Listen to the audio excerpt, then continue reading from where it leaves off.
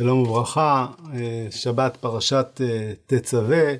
השפת אמת עוסק בפרשת השבוע הזאת, כמו בהרבה פרשות, אבל פה באופן מאוד ממוקד, באיכויות של מצווה. דרך המושג והייתה תצווה, לגבי הדלקת למנורה, הוא רואה בה ובמדרשים אודותיה איזשהו אב טיפוס ביחס לכל המצוות כולם, ונעקוב אחרי כמה תורות בשנת תרל"ה, שהשפת אמת עובר בין המדרשים שקשורים להדלקת מצוות, להדלקת המנורה, ודרכם הוא לומד עקרונות רוחביים ביחס לקיום מצוות.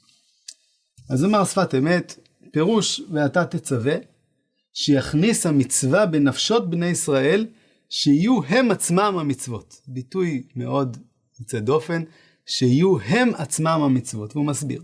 כי באמת רמ"ח איברים מיוחדים למצוות. ובגמרא כתוב, ועשיתם אותם, שני פירושים. אחד, כי מי שמקיים מצווה, מעלה עליו הכתוב, הקדוש ברוך הוא כאילו עשה. שתיים, כאילו עשה עצמו. ושני הפירושים הם אחד. כי תיקון האדם הוא על ידי המצוות, שצריך להיות מיוחד להשם יתברך, שהוא משולח בעולם רק לעשות רצון בורא. ונמצא הוא עצמו המצווה. וכן פירוש אשר קידשנו במצוותיו וציוונו כנ"ל. השפת אמת חוזר על הביטוי הזה פעמיים, שיהיו הם עצמם המצוות, נמצא הוא עצמו המצווה, והוא נסמך על המדרש שהוא מביא, ועשיתם אותם, שהמשמעות הראשונה שלו בגמרא היא, שגם כשאנחנו לא לגמרי מצליחים לעשות את המצווה בשלמותה, הקדוש ברוך הוא מעלה עלינו כאילו עשינו אותה, והפירוש השני, המשלים שלו, הוא שוועשיתם אותם זה ועשיתם אתם. אתם בעצמכם נעשים על ידי המצווה. והמשמעות של זה היא שהמצוות הם לא אירוע שאנחנו עושים באופן חיצוני. אם היינו עושים אותם רק מדעתנו, אז היינו אומרים, שמע, צריך לעשות ככה, נעשה ככה. אנחנו עשינו את המוטל עלינו, או כמו שאומרים, תרמנו כבר. המשך היום נמשך בצורה אחרת. אבל פה מדובר על אירוע שהוא אירוע שחורג מהבנה. רמ"ח מצוות כנגד רמ"ח איבריו של האדם. יש איזושהי התאמה פנימית בין האדם לבין המצוות. ולכן כשבן אדם מקיים את המצוות, הוא בעצם לוחץ על כפתורים שנמצאים בתוכו, הוא בעצם בונה את עצמו. כל מצווה ומצווה מדביקה אותנו ברחמים, בעדינות, באמונה, ביראת שמיים. והדברים האלה מעצבים אותנו. אשר קידשנו במצוותיו וציוונו. המצוות הן מקדשות אותנו, והן מעצבות אותנו בצורה כזאת, שהיא מחנכת אותנו ומעצבת לנו את האישיות. יש גישות שונות בחזרה בתשובה. האם צריך קודם כל לעשות מצוות, או שצריך קודם כל להבין ואחר כך לעשות מצוות. אני לא יודע מה הייתה עמדתו של השפת אמת בסוגיה הספציפית הזאת, אבל ברור שהוא הבין שעשיית מצוות היא לא רק תוצר של האמונה, אלא היא חלק מהעיצוב של האישיות של האדם בעצמו. כשאדם עושה מצוות, הוא מדמה למצוות, ונמצא הוא עצמו המצווה. את השפת אמת ממשיך את העיקרון הזה, ומסביר דרכו את אחד המוטיבים הבולטים והמפורסמים, בהדלקת המנורה שמביא רש"י. הוא אומר השפת אמת וברש"י, להעלות נר תמיד שצריך להדליק שתהיה שלהבת עולה מאליה. פירוש, כי קיום המצוות איננו בכוח אנושי. רק על ידי קיום המצווה מעורר כוח עליון. וכן בכל עבודת האדם. כי הקדוש ברוך הוא נתן בנפש האדם נקודה קדושה. ועל ידי היגיעה והעבודה מצא מן את מינו ונאור ומתעורר כוח הפנימי. וזה עניין שתהיה שלהבת עולה מאליה. ועל ידי זה הוא דבר של קיימה. כי הדבר נעשה בכוח האדם, יש לו הפסק. אבל כשמתעורר כוח הקדוש ברוך הוא, קיים לעד. וזהו שנאמר יערוך אותו.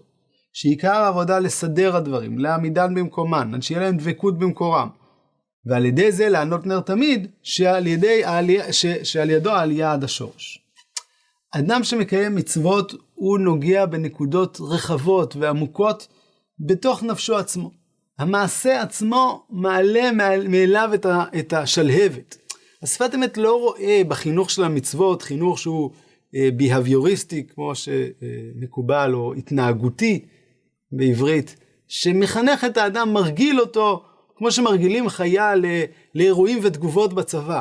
מה הוא יעשה באופן אינסטינקטיבי, יעשה את זה עוד פעם, יעשה את זה עוד פעם, יעשה את זה עוד פעם, עד שיתקע לו בראש. כשהוא שומע דבר כזה, הוא ישר יקפוץ, הוא ישר יעשה, הוא ישר ישכב, פזצת או מה שזה לא יהיה. המצוות, אומר השפת אמת, הן לא עובדות בצורה החינוכית הזאת. המצוות יוצאות, הקיום המצוות מניח את הזהות שיש בין המצווה לבין האדם מישראל. רמ"ח איברים כנגד רמ"ח מצוות. וכשאתה מחנך את האדם למצוות, אתה בעצם מחבר אותו למשהו שנמצא בו, בתוכו, ותהא השלהבת עולה מאליה. אם אתה מרגיל את האדם למצווה, אם אתה מלמד אותו איך לעשות אותה כמו שצריך, אז הוא מוצא את זה בקרבו. המאמץ הוא מאמץ בשביל למצוא, הוא לא מאמץ בשביל לייצר. זה כמו שבן אדם מחפש את דרכו בחיים, והוא מנסה והוא עמל, ואז הוא מגלה שציור, או תכנות, או מוזיקה, זה בעצם, זה מי שהוא, זה מה שהוא, יכול לעשות את זה, לפחות חלק ממנו לגמרי מסור לדבר הזה, ואז הוא עולה ומתפרץ. זה בדרך כלל לא בא מאליו. בן אדם צריך להיגע בעצמו בשביל למצוא, צריך לעמול בשביל לראות מה משורש נפשו.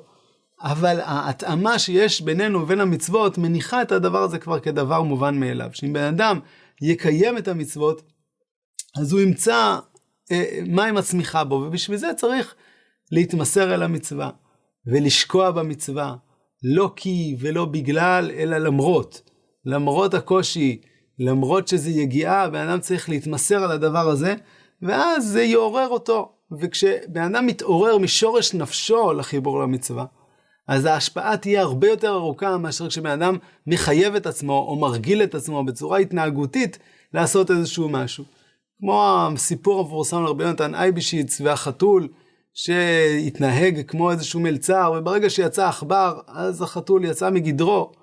אז גם אנחנו יכולים להרגיל את עצמנו לכל מיני דברים, אם זה לא משורש נפשנו זה לא יחזיק. המצוות, אם אנחנו יגעים עליהם, אנחנו מוצאים שהשלהבת עולה מאליה, ואז הדבר הזה הוא ארוך טווח מבחינת ההשפעה שלו.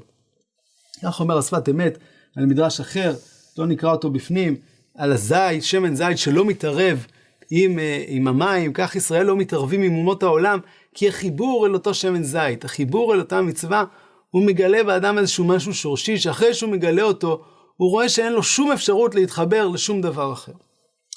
המדרש האחרון שנעסוק בו היום, הוא זה שעוסק בקטישת הזיתים והוצאת השמן מהם. אומר השפת אמת, פירשנו על פי המדרש, דרך הזית שחובטים אותו עד שמוציאים שמנו. כן, בני ישראל בצר להם עושים תשובה. למה זה עובד ככה? למה כשחובטים בנו אנחנו עושים תשובה? אולי הפוך. היו חובטים בנו, אז היינו צריכים להתרחק, היינו צריכים להתייאש, היינו צריכים להידמות לחובטים, ולא להפך להתרחק מהחובטים. אז אומר השפת אמת כך, בפסוק נאמר זך שמוציא רק טיפה ראשונה. זאת אומרת, הטיפה הראשונה זה הזכות של השמן. אכן, בוודאי נדיבות הראשון שבישראל היה בלי שמרים, שאמרו נעשה ונשמע. ועל ידי שנתנו כוח הראשון להיות להשם מטבח כראוי, זכו שאף שקלקלו אחר כך, מכל מקום יוכלו להתברר מתוך הפסולת. כי טיפה ראשונה עומדת לפני השם בהיכל הקודש, אבל להעלות נחת רוח להשם מטבח הוא על ידי הבירור מהשמרים. והכל זוכים על ידי הטיפה הראשונה.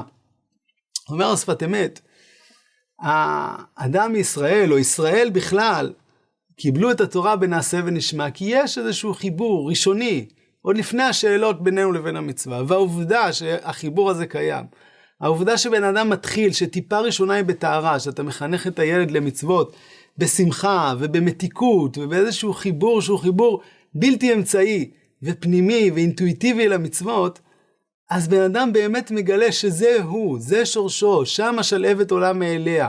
זה הדבר שהוא יחזור אליו, וברגע שיהיו חבטות, ולצערנו אנחנו מכירים חבטות, במישורים האישיים ובוודאי במישורים הלאומיים, חובטים בנו מימין ומשמאל לאורך כל ההיסטוריה ועד ימינו. בכל דור ודור קמים עלינו לכלותנו, ואנחנו מתחברים לאותה טיפה ראשונה, עם הטיפה הראשונה בתארה, אם אתה מגלה שהשורש הראשון, הוא באמת שורש אמיתי, הוא שורש של התאמה, של זהות בין האדם לבין המצווה, אז כשהקרקע רועדת, אתה תחזור לאותו שורש ראשון. אתה תחזור לבסיס, איפה שאתה הרגשת את הזהות, איפה שאתה הרגשת את החיבור. וגם אנחנו היום, לאורך הדורות כולם, אבל עד ימינו מרגישים את החבטות האלה, אנחנו רואים שכל פעם שעם ישראל בצרה, לא עלינו, חוזר למקורות, חוזר לשורשים. כי זאת הטיפה הראשונה שיצאה בתארה בעת מתן תורה, וזה עניינן של כל המצוות כולם, שהן מחברות אותנו לשורש, מחברות אותנו אל מי שאנחנו, בעזרת השם שנזכה להתחבר לאותו שורש שלא מתוך חבטות, אלא מתוך שמחה של מצווה, כהעלאת המנורה במשכן, ונזכה לראותה במהרה בימינו, אמן. שבת שלום ומבורך.